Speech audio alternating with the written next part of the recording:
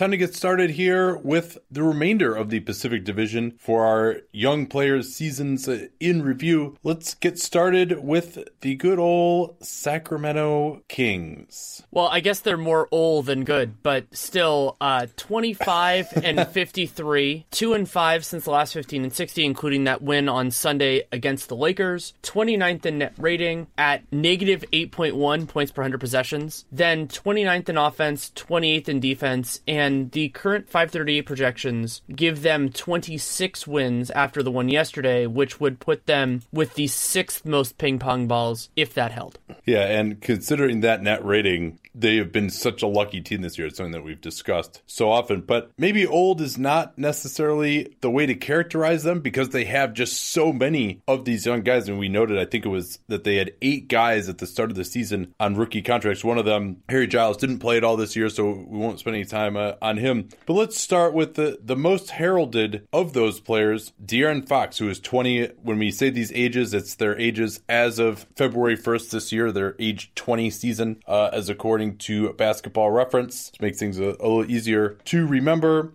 What are your initial impressions of him this season? It's been a little bit remarkable for me how much Fox has been like my expectations. You and I saw him at the Hoop Summit before his year at Kentucky, and Fox's key attributes were his intensity, especially defensively. He would just get into guys. And then offensively, he could get to a space, but then you always wondered whether he was going to be able to finish, and then his jump shot looked shaky. And so those elements are broadly in place. We'll talk a little bit about his defense later. But it's kind of damning with faint praise. It is interesting that his true shooting percentage, .481, is actually better than Lonzo Ball, Dennis Smith, and Frank Ntilikina, the other point guards taken around him. But none of those are great, and Fox has some of the bigger structural concerns just due to his history, and to say, okay, well, what is he if that never comes around? Yeah, referring to the jump shot, so difficult for him, really. I think the fact that he's managed to be the most efficient of all those guys actually speaks well for him because this team just has zero spacing. They play with 2 traditional bigs nearly all the time. Every once in a while, you might see like a Vince Carter at the 4. You might see Zach Randolph jack up a couple of threes, but that's not his raison d'etre on this team. And so for Fox, other than in transition, there just is not the space to get to the rim. He's also played a lot of the year, like with George Hill, another point guard.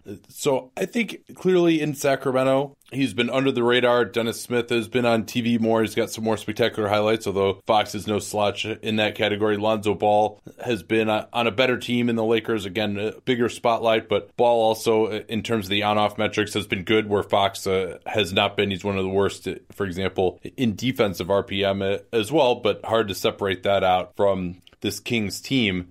I think transition has been the most exciting part of his game, and he's better than some of the other rookie point guards in that category. Less exciting, however, has been his work in the pick and roll as a scorer, 0.69 points per possession. And when you look at what he's doing there, a lot of it is taking the jump shot off the dribble. I'm glad that at least he looks comfortable shooting that from long 2, and on the season, on 2s outside of 15 feet, Fox is at 35%, which, is not great, but at least he's not just like completely eschewing those shots. I think that he, maybe a comparison for him, although I think he's going to be better than this guy ultimately, is Elfrid Payton. I think Fox is well ahead of Elfrid Payton as a shooter. The jump shot, there's nothing structurally wrong with his jump shot, really. And so I don't know that he's going to get to be a great shooter, but I think he can get to be passable. And it's a shot that he can generate because teams are so scared of his quickness. He can generate that shot whenever he wants to. Fox has also had an unusual role offensively just because the Kings are low on talent, but have other players that are comfortable with the ball in their hands. So his assist ratio is 23.4, which is on the low side for point guards, but Bogdan Bogdanovic, we'll talk about him soon, and George Hill, when George Hill was on the team, those guys often started together, makes his role overall, when you look at the whole season, a little bit different. And eventually, I think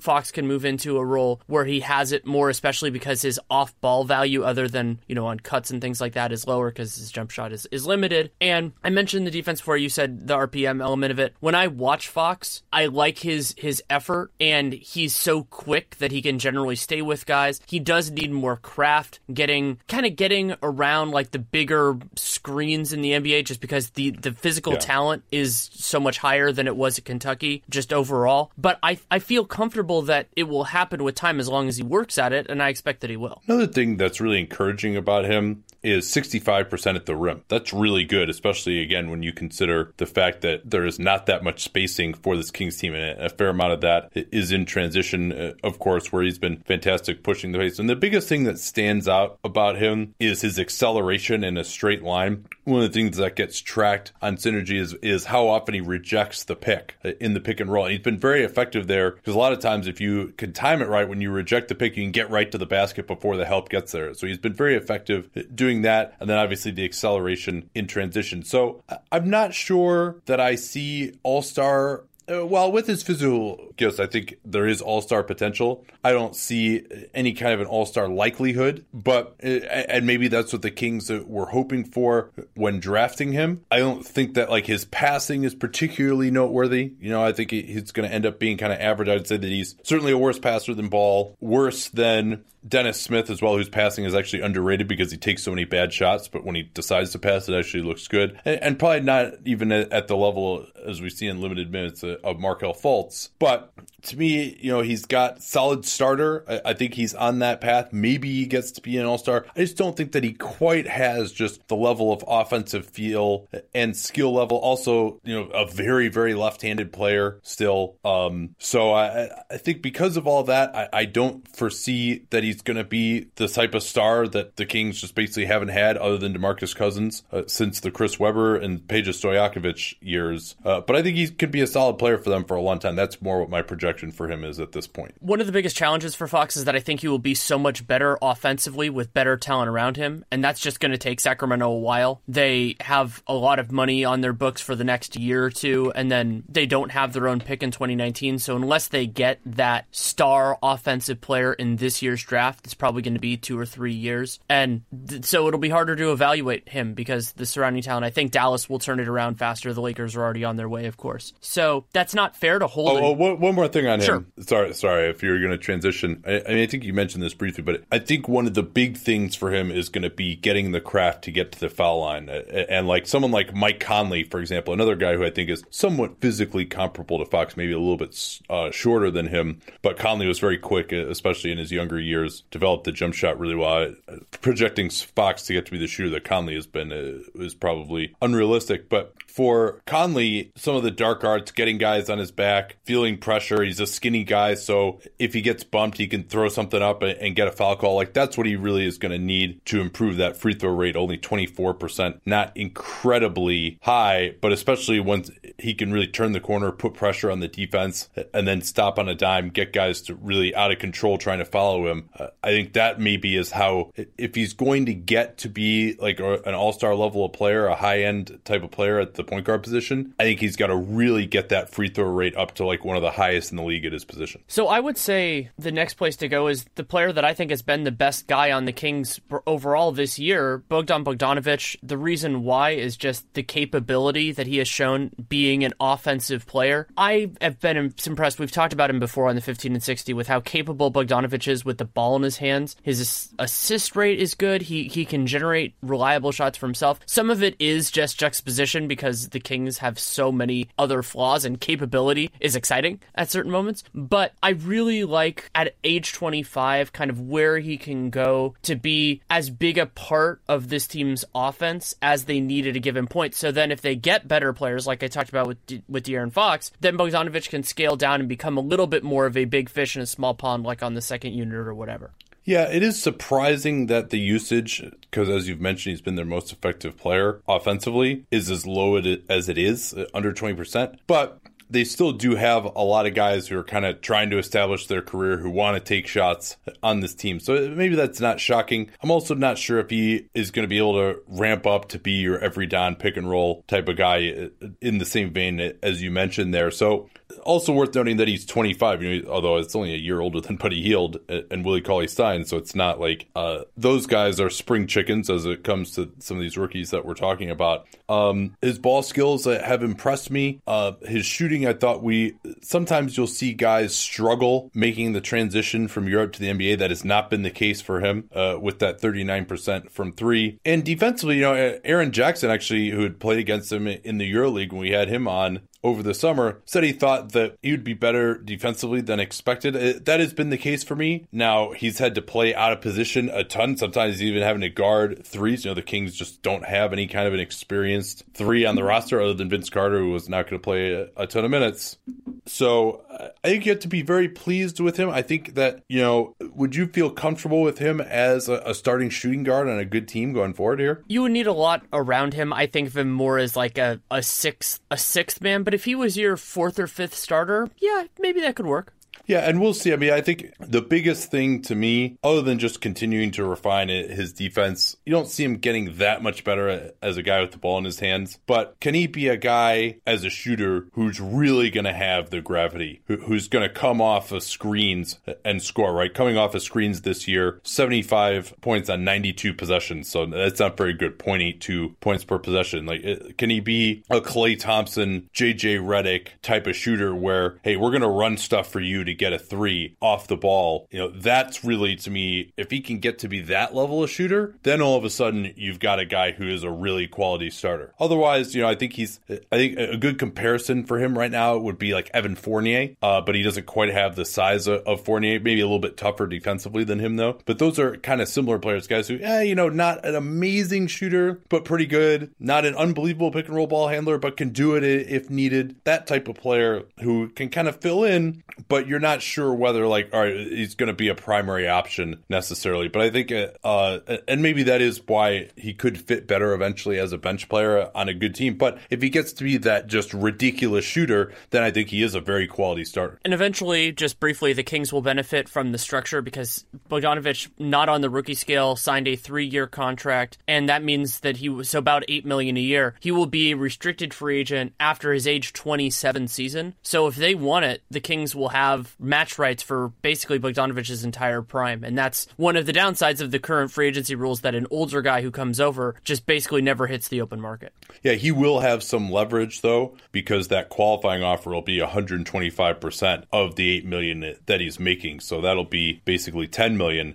And so that'll be something where he could actually, in theory, take that qualifying offer and then become an unrestricted free agent the next season. And it wouldn't just be like a terrible cost to him, but we'll have to see, of course, what the market looks like in the summer of 2020. A little too early to anticipate that, but it could be pretty good because a lot of terrible contracts will be coming off the books then. Let's turn to his fellow shooting guard who has not really started much of the year, Buddy Hield. The shooting has been outstanding for him, 42% from downtown. He's had some big games. Another guy who you really wonder, maybe let's ask it this way. He's shooting the ball well enough, I think, that he could be a starter offensively. He's limited, not going to really get to the rim in the half court, not a ton of versatility to his jump shot, although he is taking 7.5 threes per 36 minutes. That's not as good as you might want to see for a guy like him, but considering he kind of shoots a set shot, I don't see that getting to really increase that much more. And he's also, this isn't a Kings team with a ton of other threats where they're going to leave him and he's going to get open. He's got to create these shots a lot of times and shoot them with pressure. So the fact that he's shooting this well, and that's encouraging. At least the ball is going in for him from three. But what else does he need to do to get to be a quality starter in his own right? I think it starts on the defensive end that just need to reach the basic threshold of not being consistently exploited. And there are games when Hield looks better, where he fights through things, but he's on the kind of on the lower end there. And I would also like to see Hield handle the ball, be capable of handling the ball a little more. He doesn't have to do it, but if teams are closing out on him, if they're living out of there on the perimeter with him, then being able to create a good shot, not only for himself, himself, but also for other people, because somebody with his skill set is always going to be a complementary offensive piece. That isn't necessarily a downside, though it does decrease the versatility to a point. And so just building a complete enough game, you brought up Klay Thompson before, and not that he will ever be that type of guy, but there are kind of different levels within that. And so if he were better defensively, then you get closer to that line and a little bit more capable with the ball in his hands, then that would help as well. Interestingly, Hield, 42% and takes almost 50% of his shots from three. That's almost not enough to me. And again, maybe that's part of this Kings offense. He doesn't have anyone to set him off. He's getting run off the line. It has to take some long twos, which he's hitting at a decent percentage, but that's still only 44%, which is not that efficient of a shot. So that's why his true shooting percentage is only at the league average. And 24% usage for him is probably too high, frankly. That's actually second highest on the team behind Zach Randolph. And if he could shoot this well from three, maybe he needs to dial it down a little bit and get that true shooting percentage over 600. Now, the question is, if he does that, what else can he do? Is he going to be good enough defensively to stay on the floor? Not sure about that, but I think he actually has been a little bit overstretched. You want to hope that he could turn into something more of like a Kyle Korver type of guy, take like 70% of his shots from three, because I just don't think he has the juice to attack that much off the dribble, to shoot a lot of long twos, get great looks on those, set up others. He never, ever, ever gets to the foul line. That's a big reason as well why his efficiency is lower than that 42% on three would indicate. So if he could become more of a support player, and then the question is, well, is he a shooting specialist off the bench? Maybe he closes the game sometimes when the other team doesn't have like a really difficult guy to guard at his position. Or can he get to passable enough defensively to where you can keep him on the floor all the time? Because his shooting is always going to be valuable. I think, he's always going to have a career. Now, should he have been drafted over Jamal Murray? Not really looking like it, since Murray's already better than him. But nonetheless, I think because the ball has gone in for him, I think we can feel very comfortable about him being a 40% type of three-point shooter going forward. Agreed. One positive on Hield's defense is that his steal rate has really improved this year, 1.9%, which puts him in the 76th percentile of players of his positional group. And when I don't see him gamble too much when I watch the Kings, so it's not one of those like Monte Ellis, who had a high steal rate and people would say he was a good defender, but it was just because he was sabotaging the D on the other plays.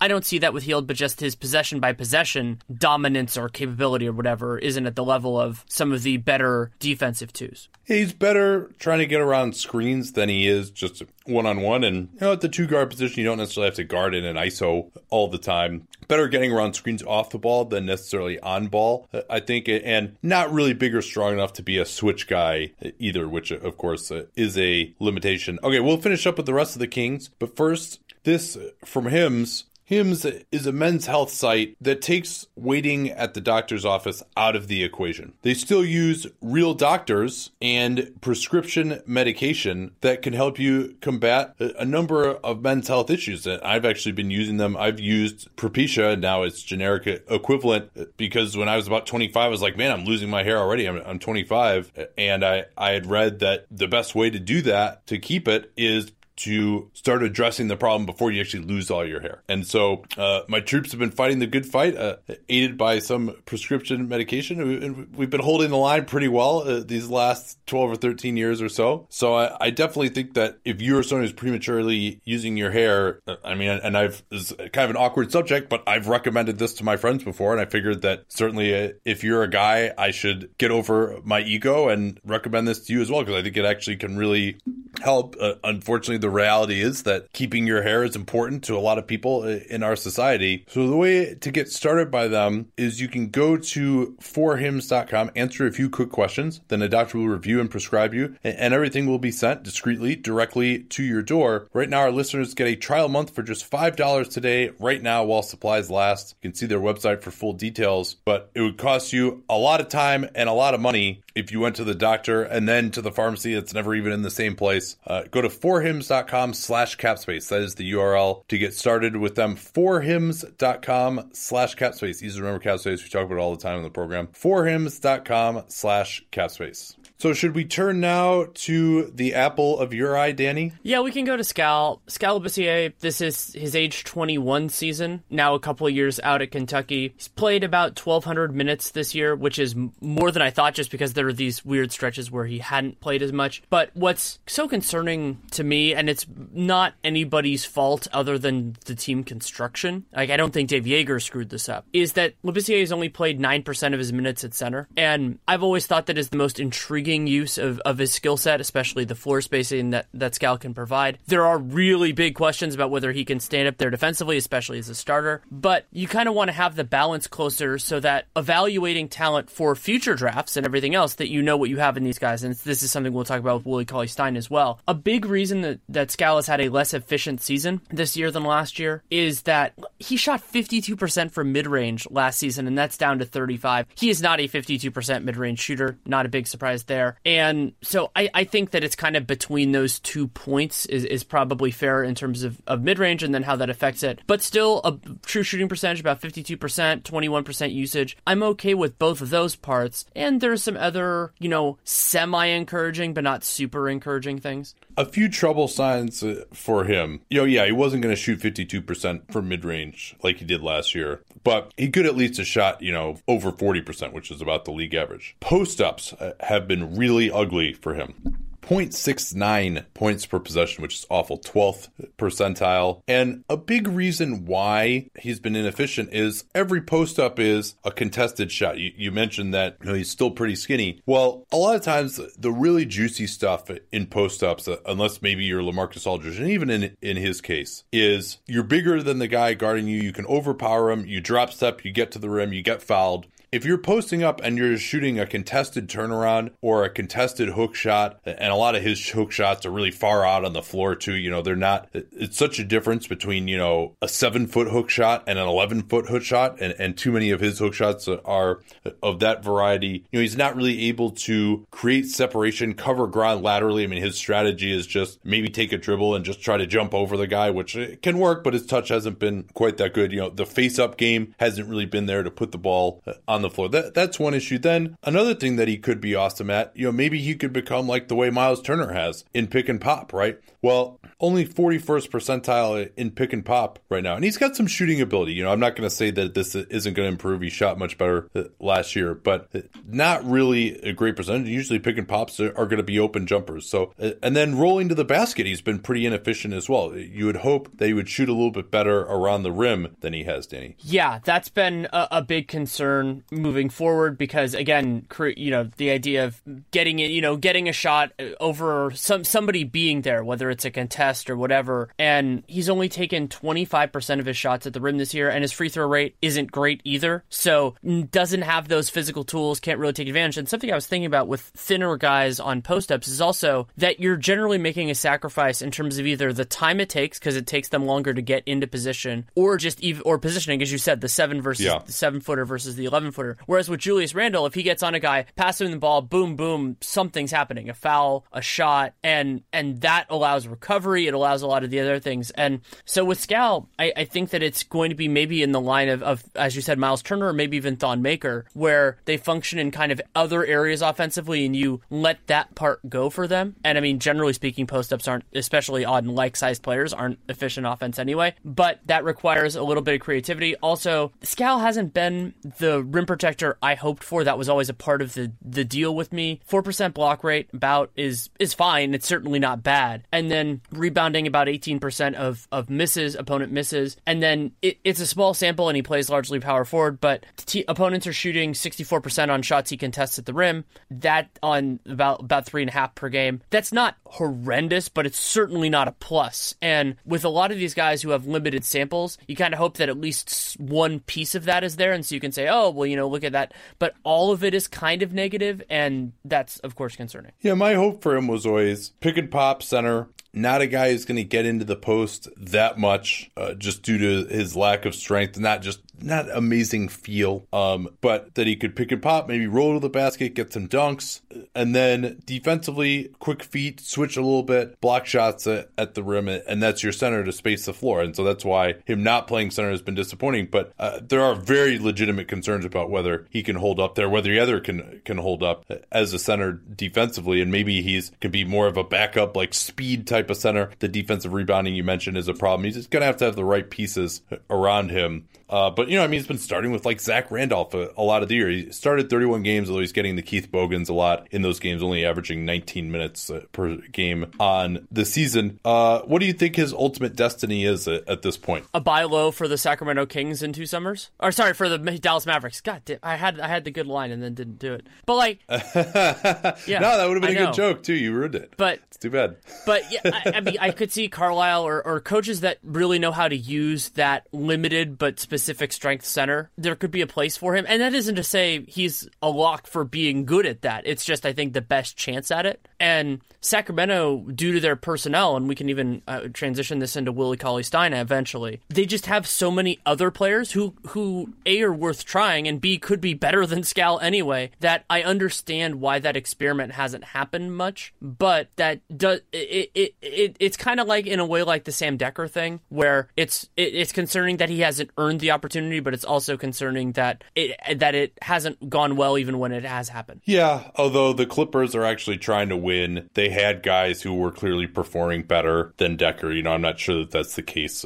for the Kings, especially considering, and this is why, another reason, by the way, that Zach Randolph signing was just so sorry. Like, he's been terrible this year, and pretty much, he had one hot month where he's just shooting the crap out of the ball on jumpers, but other than that, he's been one of the worst defensive players in the league.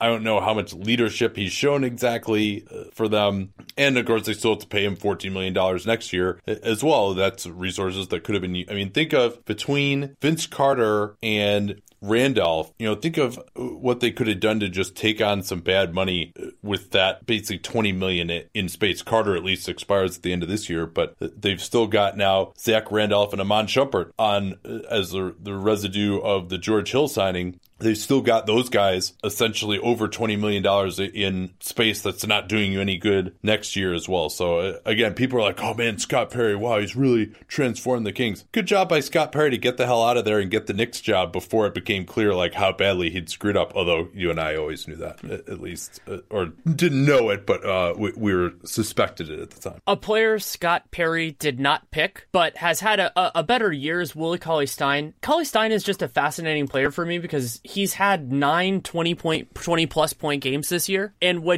every time I watch him play, like I've watched probably 3 of those 20-point games, and I was dumbfounded every time because he's limited but intriguing, because when it works, it does work offensively, just getting to the basket for dunks typically, or a finish. He does have some interesting kind of hook shot, low range things. Like JaVale McGee, I think he's more confident in those than he should be, but some nights they fall, and that can lead Cauley-Stein to some good nights. But still, this is man, how dare you compare his offensive skills to JaVale McGee? JaVale McGee is actually has some really good finishing acumen. Like he's got some moves. Like Willie Cauley-Stein just throws the ball up off the backboard all the time. No, what I'm talking about is the confidence level. Like that JaVale every once in a while, JaVale will take a 12-foot running hook and he thinks it's going in. And that is something I've seen from Cauley-Stein basically since he was a rookie. And so some nights those fall, some nights those don't, and he has more flexibility with them. But Cauley-Stein, career highs in PER 17.1, which is strong for what we think he is. Usage over 20%, defensive rebounding, steal rates the highest it's ever been in his career. But like all the rest of these Kings big men, evaluation is just an absolutely gigantic problem. He's another one of these guys, I think,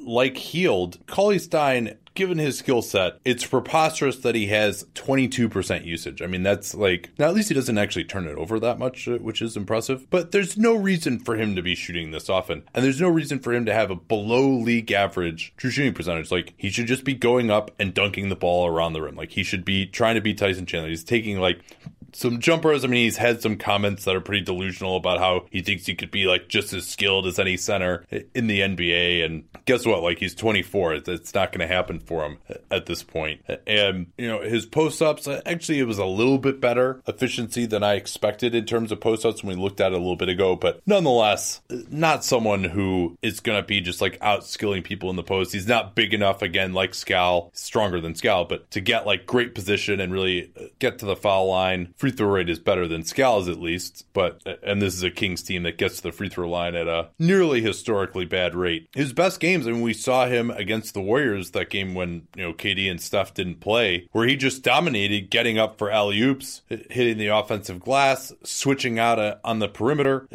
He is another one of these guys that you mentioned. I mean, I've been critical of him, but what you started saying about the evaluation is, all right, this guy needs to be a center, and he needs to be playing with shooting around him, and then his gravity attacking the rim could be impressive. You know, you don't get the impression that his attitude is quite there to be the type of player like Clint Capella or Tyson Chandler. You know, he's always going to want to kind of do more. I don't think he's very good in conventional pick and roll defense. Better, of course, as a switch guy. That's what he famously did in college when he was playing next to Karl Anthony Towns.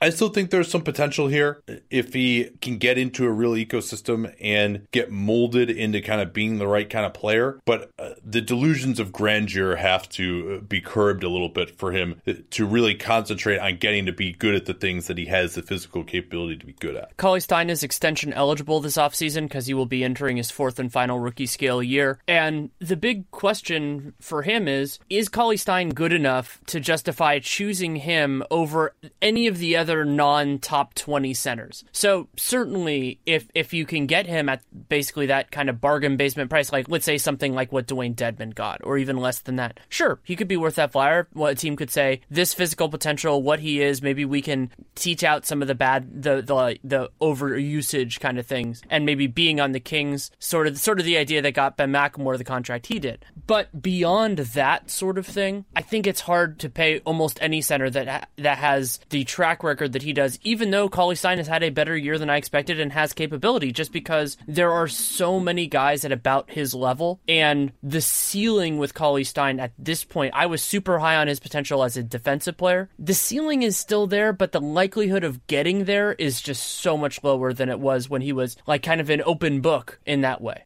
I would have gone tabula rasa there. That's what I should have said, and I thought of it immediately afterwards. Well, I took Latin in high school. I did not. And I remember none of it. That does it for... Oh, no, Justin Jackson, we still got to do. Jackson, having not watched as much of the unwatchable Kings in the last month or so, I don't have quite as good a feel for him as I would like to, because early in the year, he really was not playing very well, was totally inefficient. That's come on to some degree. Jackson's shot selection has never been awesome, but he has managed to be efficient on two-pointers. His floater... He loves to come around screens and curl into the lane for a floater, but from pretty deep even. Sometimes, we're talking about 14, 15 feet outside of your normal floater range. He's able to shoot a pretty good percentage on those shots. He doesn't get to the rim a ton, but he's able to convert when he gets there. Probably more an artifact of him just waiting until he's open to go there than really is finishing over great contests or anything like that. The concern always for him, while he competes defensively, is he just doesn't really have the body type to be strong enough. He's kind of got Otto Porter type of issues, and he's probably even skinnier than Porter is in terms of guarding the best small forwards in the post, but he's probably their best defensive option even now at the three, unless you want to count Vince Carter as that. So Vince Carter will not actually be appearing on this Young Prospects Breakdown. Anything stick out to you in his statistical resume, Danny? He doesn't get to the free throw line, just a super low rate there, and only 20%. Yeah, that's more indication that good shooting at the rim is more an artifact of only shooting there when he's open, because otherwise he's just going to pull up for the floater. Right, and he's made 77% of his shots in the restricted area, but that is just 1/5 of the overall shots Jackson takes, so that's a little bit concerning. I think of him more as a kind of rotation flyer than a expected starter at this point. Still plenty of time to prove me wrong, but I don't see the physical dominance from him, and that's always a big concern. Even for players who aren't great, you still need to have some of that burst or strength or something. Like we've even talked about it with like Stanley Johnson is certainly an imperfect player, but you go, okay, like there are moments where you go, oh, this guy can do things that other teams are going to have to deal with. And with Jackson, I don't see that kind of dominance as much, and so that's a concern with me. And I don't wed myself to where he was drafted, especially not with the Kings with some of their history. So yeah, I mean,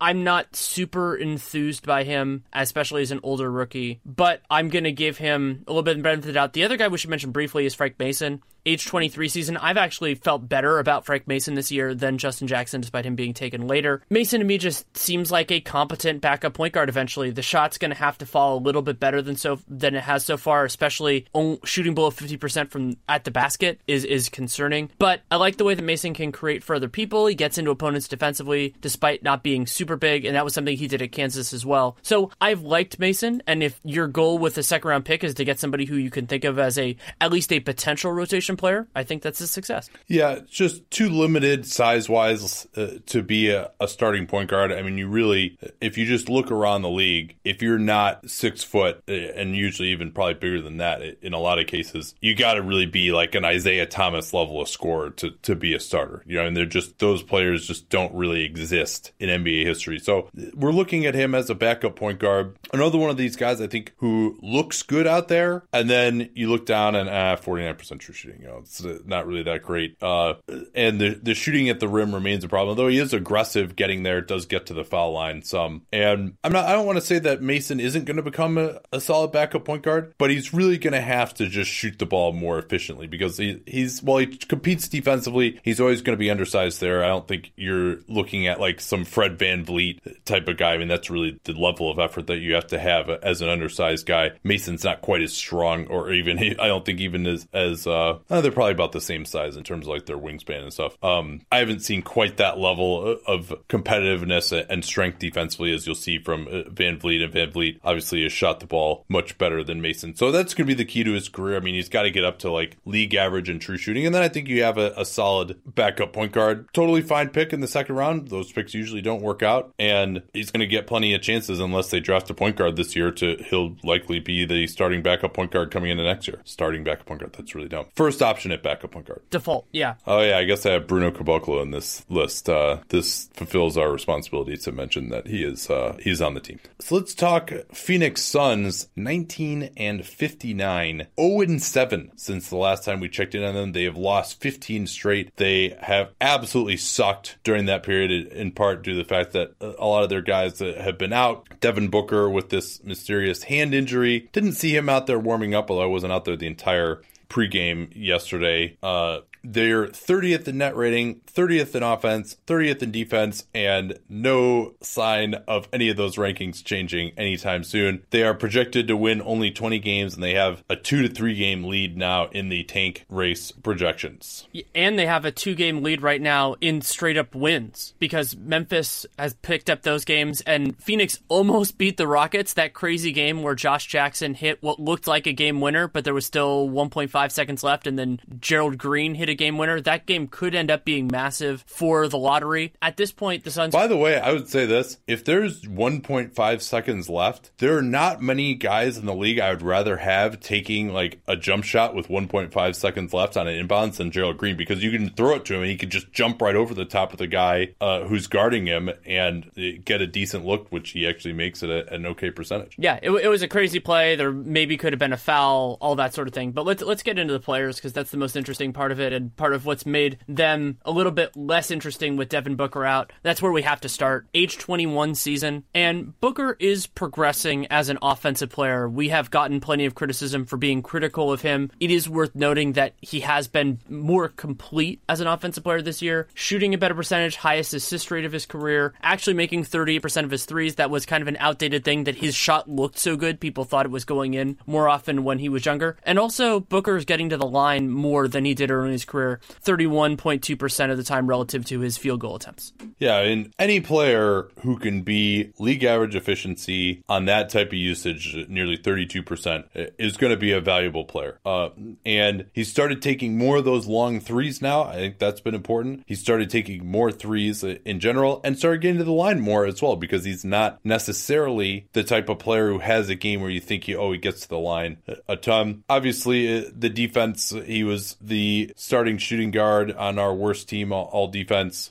what is the next step for him as a player? I mean, I think if we look at him this year, other than defensively, he's improved in every way that you would have hoped that he'd improve at the still ripe age of 21. But what's next for him as an offensive player? I'd like to see Booker get more aggressive and comfortable as a driver. 61% of made shots at the rim is good, but 18% of his attempts coming there, I'd like to see that a little bit higher. He is getting to the line at a level that I'm okay with, but you kind of want to strike that balance. He has gotten more comfortable with the ball in his hands this year as a pick and roll, as scorer out of a pick and roll, about 0.85 points per possession. That's pretty good. Yeah, I'm happy with that for a player who is not your alpha and your omega offensively, but is kind of can fit into a couple different roles. But more capability as a passer there would certainly be useful, and he's shown some signs of that. So go in that direction, getting a little bit more reliable with the jump shot. 38% is good, but just sticking there or even getting a little bit better so that teams already panic kind of when he gets the ball there, but so they're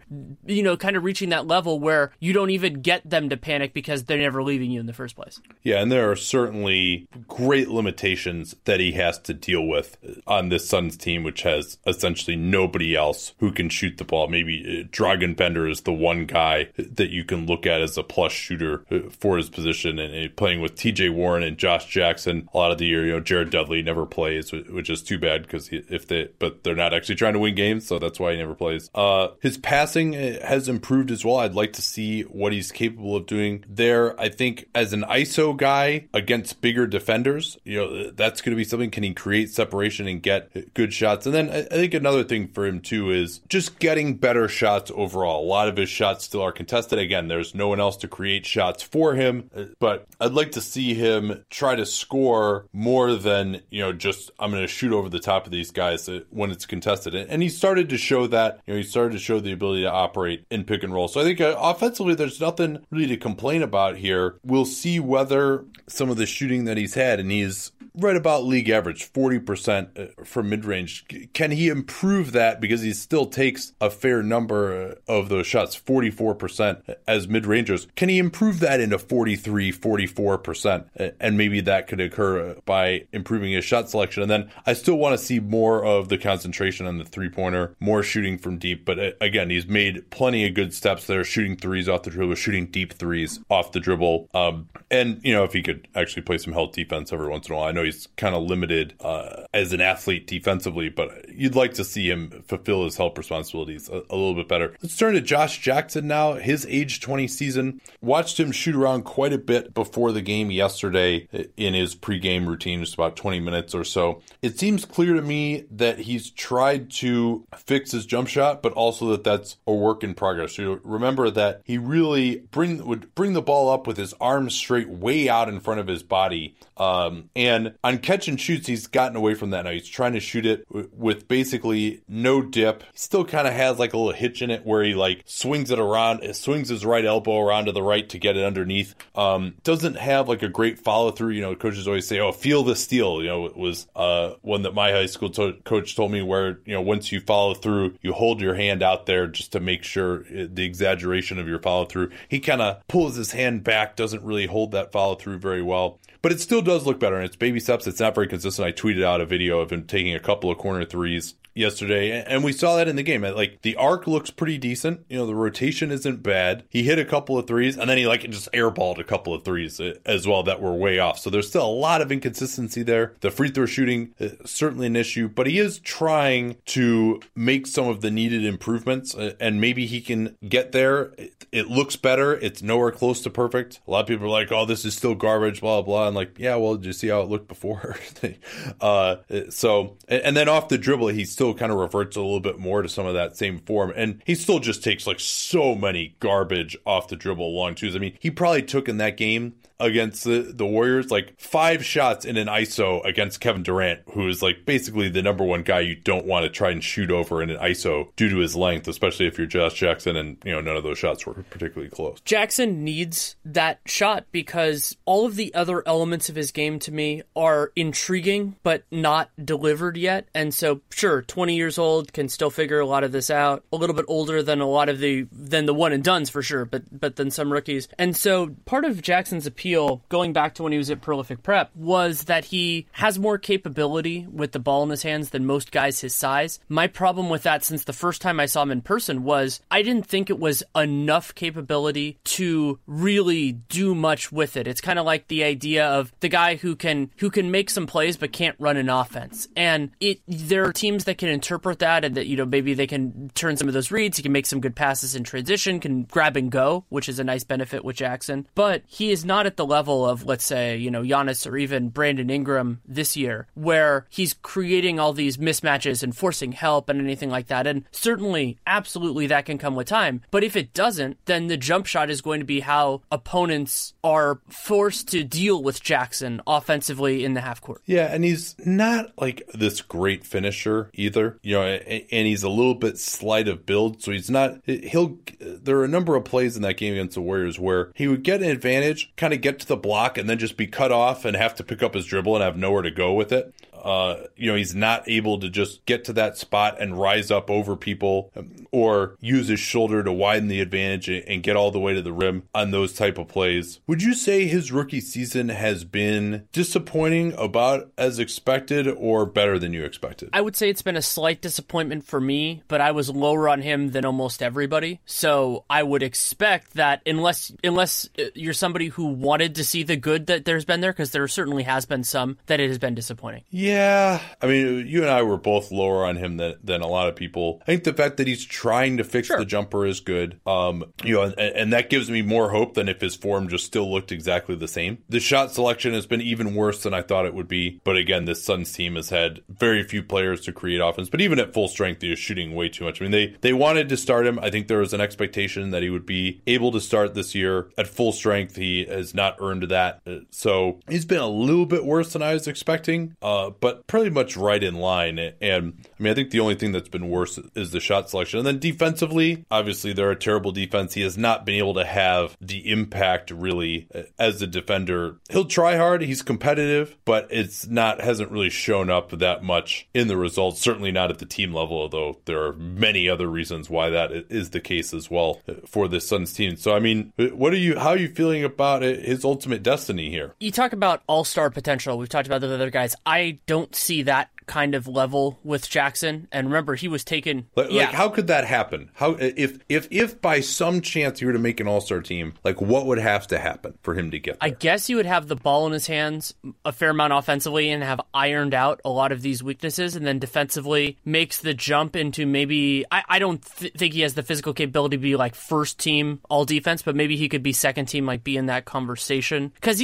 Jackson isn't physically dominant enough. Like the threshold of can you defend the best guys in the game. I don't think Jackson can do that. That's why he could be a good team/system defender. Like I think about if he had the coaching and the system and the surrounding talent, like let's say because Jason Tatum, those guys were drafted right around each other. I think he would be looking better defensively. But God, I don't know what that player would be, but it's so much better than the guy that we saw this year. Yeah, I mean, maybe because he is a good passer, so maybe the jump shot gets good enough that he can really become a passable pick and roll player. He gets to be a lot better at finishing, which was I always felt was kind of a weakness for him. What's he shooting at the rim this year? It's probably pretty decent when he actually gets all the way there, but he doesn't really get much extension. I don't think he has the biggest hands. It's not a ton of creativity right at the rim, so a lot of it is kind of these floating hook shots from along the lane line, which you got to really be like a Kyle Kuzma to be efficient on those type of plays. There's just so many things that need to be improved for him to live up to, and this is why I know he's like this athletic wing guy, but this is why we didn't like him at number 4, right? It was like at number 4, you want to pick a guy who has a chance of being a superstar, unless it's like the 2013 draft or something.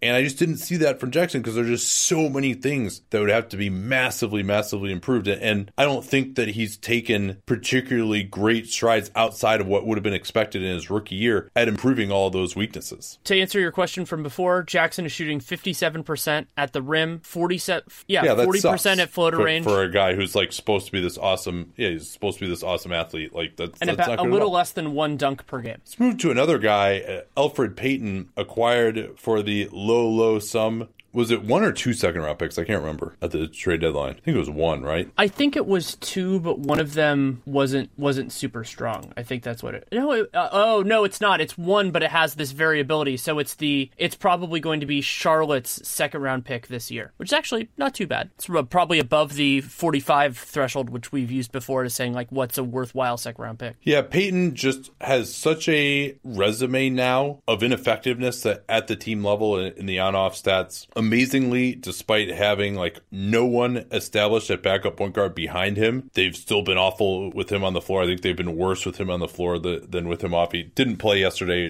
due to knee soreness.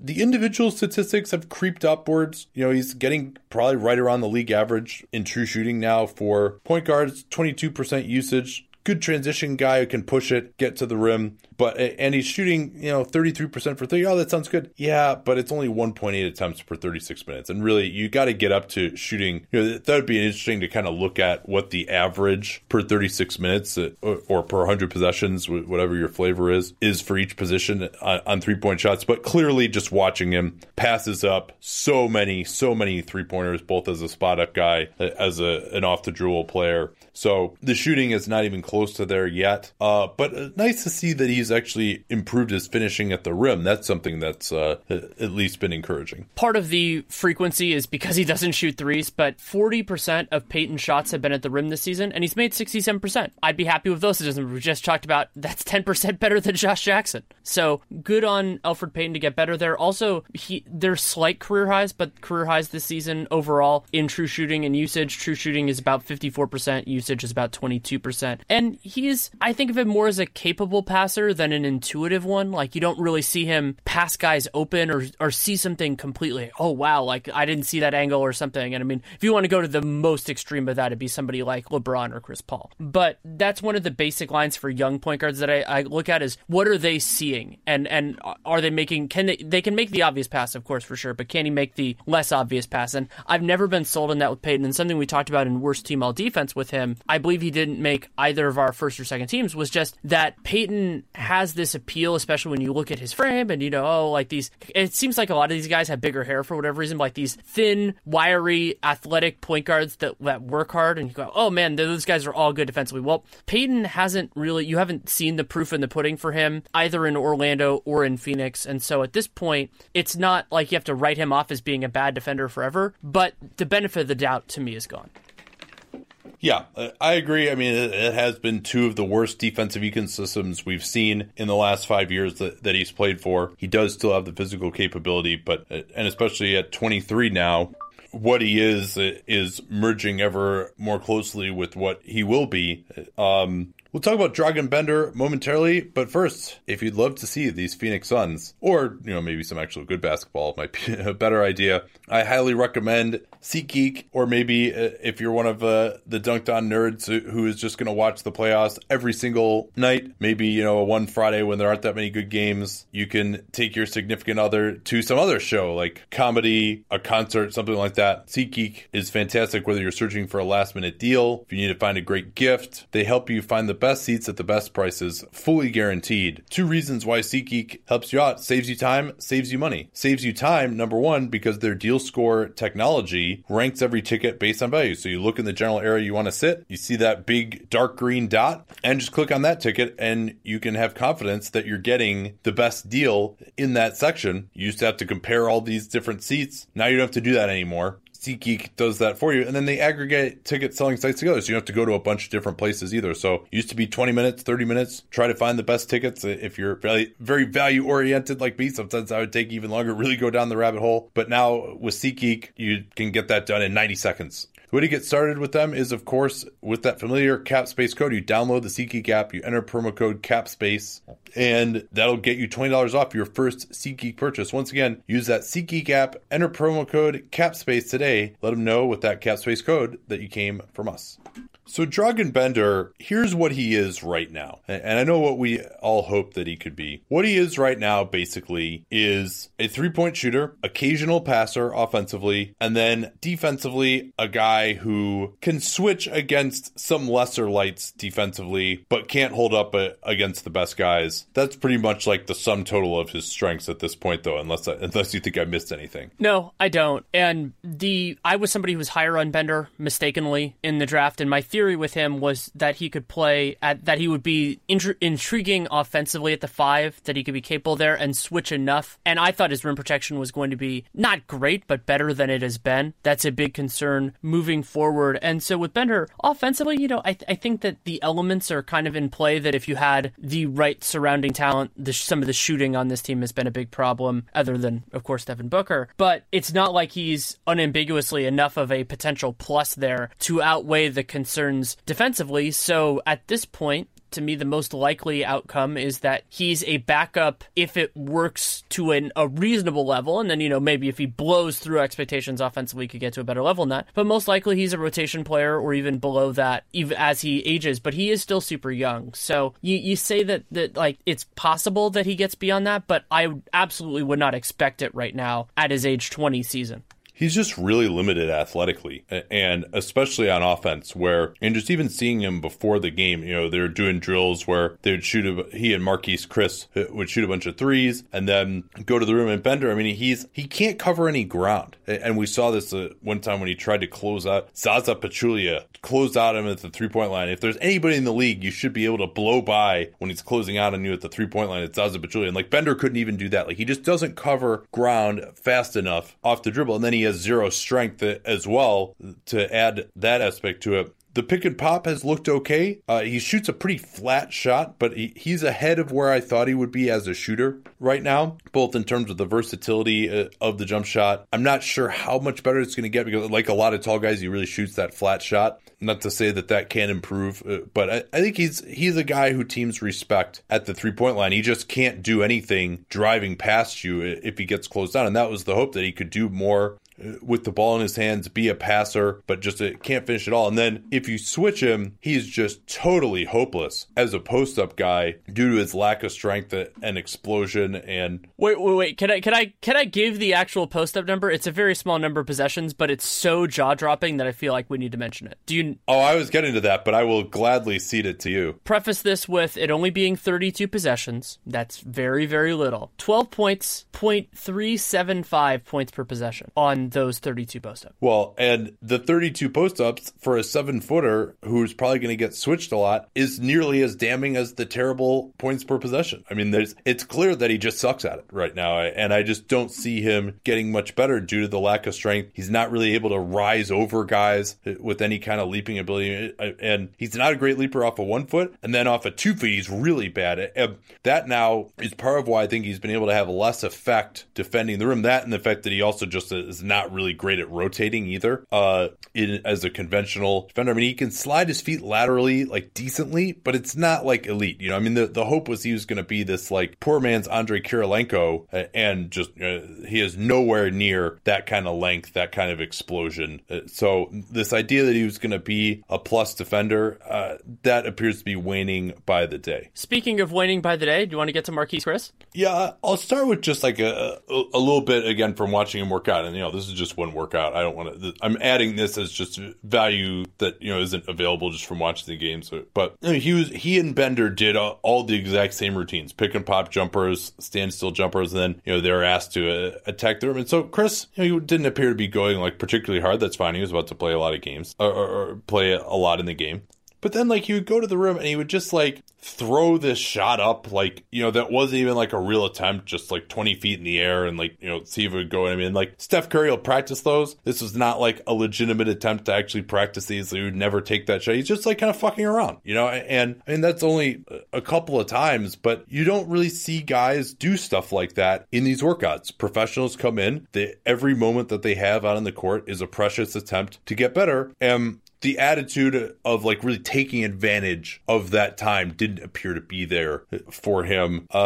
His body language certainly remains an issue on the court. His composure remains an issue. There was that incident in Utah where he ended up getting fined a little bit ago. He's another guy who, the hope for him was coming out of school that he was going to be this athlete who you just couldn't deal with, and that, maybe his face-up ISO game, that he could post up deep on guys when he had a smaller defender on him, and then take larger guys outside. The three-pointer has been okay this year, but we have not seen him get into the post at all. We haven't seen that face-up ISO game at all. Not that they necessarily want to give it to him, but he's not going to make great decisions on those plays. He will see some interesting passes every once in a while from the high post, try to throw alley-oops or get guys going back door, and they'll work every once in a while, but generally it ends up being kind of an ugly play. And then defensively, another guy who just every once in a while come over and block a shot, but generally just does not rotate. And the way they had him playing pick and roll defense, he switched a lot at Washington. He's supposed to be pretty mobile. He's basically playing as a center. He's laying back in the lane, and I presume that's what he's been told to do. He's laying back in the lane like he's, Boban or something, just not getting out on the floor. And this is against Kevin Durant or Quinn Cook, who is shooting the ball really well, or Klay Thompson. I guess they feel like, hey, if he tries to get out on the floor, he just screws up the coverage or he can't do it. And so we just have him lay back in the lane. But, that's not what you would hope for from him. Certainly there is some untapped physical capability from Chris, but we haven't seen that translate nearly frequently enough to really believe it. And yeah, he's bounced between the 4 and the 5. Also, when I watched the Suns, one of their big challenges defensively, especially when Jared Dudley's not on the floor, is communication. And so much of that falls on the big men. And I can't say definitively because, I'm not on the court or tracking the team close enough, but I've never seen anything like that. They've really, you see that coming from Chris, and it's a big responsibility in the modern NBA now, especially with coverages the way they are. Another big concern for me is that despite being athletic, Chris doesn't do a great job finishing at the rim. 61% this year, 61% last year. And also that's just 36% of the shots Chris takes. And playing the 4, playing the 5, whatever that is, unless you are a rock solid guy from 3 or maybe long 2 like LaMarcus Aldridge, you should be taking a whole hell of a lot more than 36% of your shots at the basket. And then he hasn't been great, obviously, from floater range this year. 31% on just 11% of his shots. And I'm sorry, I misspoke on his spot-up shooting. I think he had a nice stretch there for a time. And then that's right, he had a really good stretch, and then he totally fell off, in January, I think it was. Yeah, 30% from 3 and 32% from mid-range as well. 29 out of 92 for mid-range. So that's not too good either. Maybe a way to talk about him is, let's say he gets good at the stuff that he was supposed to, or that he realistically could get good at, right? Maybe he can block a few more shots, become more of a switch guy defensively, improve his defensive awareness to, I don't think it's ever going to be good, but to passable levels. Let's say he, becomes a good roll man, going down the lane to get up for some alley-oops, finishing, can pick and pop every once in a while for 3. I don't see him as a guy that you're going to give the ball to necessarily. Interesting, this is a quick aside, but Jay Chiron was asked about him after the game and said, hey, he's playing more minutes now because, there was the impression that he played really well in this game from a local reporter, which I didn't necessarily agree with. But and Jay was like, he's got to just continue getting into awesome shape. That's where the difference is going to be. He's playing more minutes now. That's the only way to really do that. But let's say he gets good at those things that I'm talking about. What do you have then as a player? And this is really doing all those things I'm talking about. That's got to be, 90th percentile outcome for him at this point, right? Yeah, I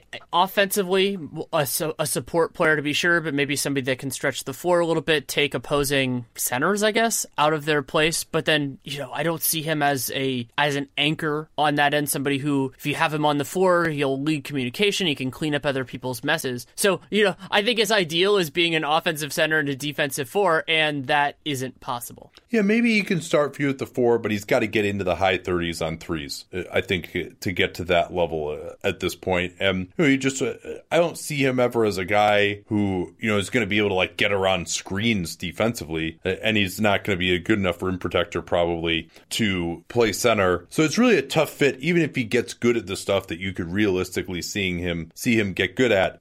Maybe he becomes a guy who's a low-end starter, high-end backup who can close the game in the right matchup, but that's not not too great at this point when you're talking about that's where he gets if he really, really improves all this stuff. And still, I mean, there's the anger management issues, the awareness issues, those are the type of things that make you think, well, you know what, like maybe he's just never going to get it from a mental standpoint. I'm going to open up the floor to you just because they have some other guys that are kind of on the fringes of being young, like TJ Warren and Alex Len. Do you feel like either one of them really qualifies for this conversation, given that Warren has already signed an extension and Len, this is his 5th NBA season? I think we can talk about them briefly. Len, it was reported that he is likely to leave. He even said he is likely to leave the Suns in free agency. Yeah. I think that's probably right.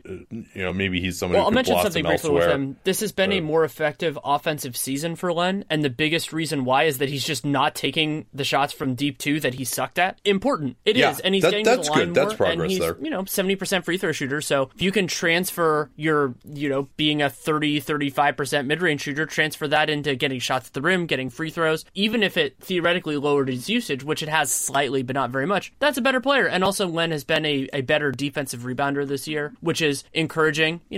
I think of him as he could be a part of your rotation, but I don't think if you signed him, you'd say, oh, our backup center spot is set. Like, we don't need a third guy, but he could be one of the players that you try at that spot.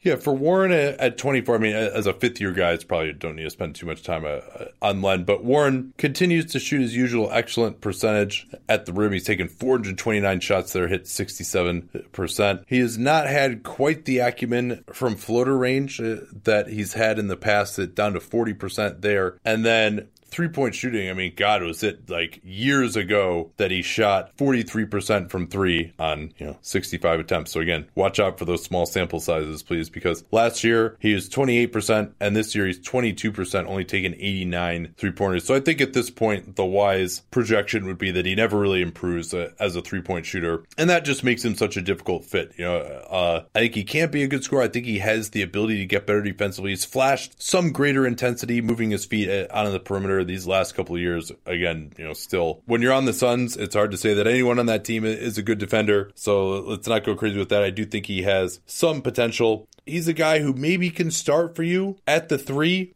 or as a small ball 4 if you have the right personnel around him, but that becomes a difficult fit. And I mean, I think in particular his fit with Devin Booker is a pretty poor one, especially because Warren is not, he's as I refer to him often, a professional scorer. He's going to attack closeouts. He's not necessarily going to run a pick and roll. You can just go under on him anyway. He's not going to set up others, not really someone who's looking to pass the ball very often. Great transition player, but seems like more of a guy who can add some scoring to your bench units, and just the total lack of growth in the jump shot this year has got to be a massive concern. Yeah, the positives, Warren is getting to the basket more, where he's been a solid finisher, as you said, and he's getting to the line more, and he shoots 76% from the line. So can get value there, but for a non-center who cannot and largely will not, because he's below 10% of his shots coming from 3, will not take threes, you have to build a team around that. And my concern with Warren is that he's not worth it, at least as a starter. As a backup player, sure, scoring is still paramount, as teams are looking for offensive generation in the worst ways throughout. I mean, you can think about how the Hornets season has been partially sidetracked by not being able to score with their backups. TJ Warren could help in situations like that. But that is a very different player from what a lot of us hoped for Warren. And he's signed now for, I think it's about $10 million a year for another 4 years. I think it was 4 for $50 actually. So it's I was thinking it was 442 for them. But you're probably right. Yeah, I will give Warren also some credit for his offensive rebounding. It's actually 6% offensive rebounding. That's better than Marquise Chris, for example. Not a great defensive rebounder though that hasn't really been a huge weakness for the Suns this season. But yeah, the assist percentage really low. Only 7.2% of buckets does he assist when he's on the floor. His contract is $447, so you're closer to the pin. Very well. Yeah, it probably was one of those that was reported as $450, and then there was actually incentives, so it's the real one was $447. Davon Reed, lost season essentially for him. He's been out of the rotation. He was asked, Jay Triano was asked why he didn't play. yesterday, and he said, we're just going with other guys. At this point, Reed, you remember, had that knee surgery over the summer, so it hasn't really quite been able to get right. He's only played 185 minutes on the year and 39% true shooting, so understandable why he hasn't been playing. Haven't really seen enough of him to comment beyond that. Shaq Harrison out of their Northern Arizona G League affiliate, coached by a friend of the program and friend of Sports Business Classroom, Cody Topper down there, has gotten to the line pretty well. Doesn't shoot it amazingly. The lefty is a very left-handed type of player. He's one of these lefties who kind of turns his outside foot way over towards the right and turns his body when he shoots it. But the jumper is okay. He's already 24, so maybe not a ton of upside to explore there. But you have to like his size for the position at 6'4". Showed some good defensive intensity. He's looked like he might be able to move into being a backup player. Always tough to tell on these tanking teams late. But I thought, you saw him yesterday. He didn't look like out of place out there, I thought. Yeah, I was encouraged by it in that way. If you don't have to make a big investment, worth giving a shot to. We've seen players work out in that vein before. So capability, it's the opposite of Summer League. Looking like you don't belong is a big problem, and as long as you don't hit that threshold, you're okay. Tyler Ulis, he's so small and certain capabilities, but doesn't really have much of a way to create offense as a scorer. Can certainly pass a little bit, and while he was the 2016 SEC Defensive Player of the Year, there is a meaningful jump between SEC point guards and NBA point guards, and I think he does everything that you reasonably could do. Sure. At his size. He has pretty good anticipation. He got a couple of nice steals yesterday, for example, but there's only so much you can do at that size to be effective defensively in the NBA. Right, and so my instinct with Ulis would be have him as more of a depth point guard than as a locked-in backup, but as a practical matter, not every team can have a backup they love, so if you end up with Tyler Ulis there, it's okay. For him to have a career, he's got to just get better shooting the three ball. Only 28%. He's been one of the worst high-minute players in the NBA. He started 40 games and played 1,500 minutes this year. He's probably got to be the most anonymous player to play 1,500 minutes this year, and the numbers are just so ugly. 46% true shooting, 9.6 PER usage is below 20%, which is very low for a point guard. Turns it over a ton as well, and then finishing at the rim, 44%, which is actually an uptick from last year's 41%. Shoots it semi-okay on long twos, but really, if he can't shoot a lot of threes and make a lot of threes, he's not going to be an adequate option as a backup point guard, which is too bad because as a Chicago point guard, I'm predisposed to like him. I'm looking through the guys that have played 1,500 minutes to see if I can find anybody that's more anonymous, because you can't give me a lead-in like that and not have me look into it. Yeah, this will be a good way to end the show, actually. Let's hear your list of the most anonymous players to play 1,500 minutes this year. I'm trying to figure out the right searching mechanism for this, because I was using WinShares and now I'm going to BPM because you can't do a lot of these. Yeah, Ulis is actually dead last in BPM among guys that have played this many minutes. Carmelo Anthony's in the bottom 10. Whee! You could argue Jarrell Martin is in that conversation. Jarrell Martin is... Oh, God, yes, 1,600 minutes for the Memphis Grizzlies, who we will talk about at some point. Dylan Brooks being at 2,200. I think that's kind of a different threshold, because he started a bunch for Memphis as well. Jerian Grant, it's 1,549. Jerian Grant has played... Wow, that's amazing that he's played that many minutes. But Grant, at least, you know him because he was traded for Derrick Rose. He was a first-round pick. And when I say anonymous, I also mean just not only that he's not a guy that you've really heard of, but you just kind of didn't realize he was playing that many minutes. I didn't realize James Ennis was over 1,500. I love James Ennis, but I didn't realize... Yeah, well, he was started for them in the playoffs last year. That's a little... And I thought actually played pretty well. So basically the whole Grizzlies team is who we're really referring to here. Grizzlies and Suns. Those are really kind of the two most moribund franchises this year, you would have to say. And probably the two... I guess Booker is pretty watchable, but if not the two most unwatchable would you have Troy Daniels on that year, list? Because Troy Daniels is also 1,600 minutes. And he's actually a perfect bridge here because he was traded from Memphis to Phoenix. All right, let's end the show on that depressing note. Thanks so much for listening. We'll be back and continue this series all week, and we'll probably catch up on some news. We got to do our regular all defense as opposed to worst team all defense. Probably try and get to that this week as well, and we'll do a gamer at some point, catch up on the playoff race. It's a fun time of year, so plenty of content coming for you. As always, talk to y'all next time.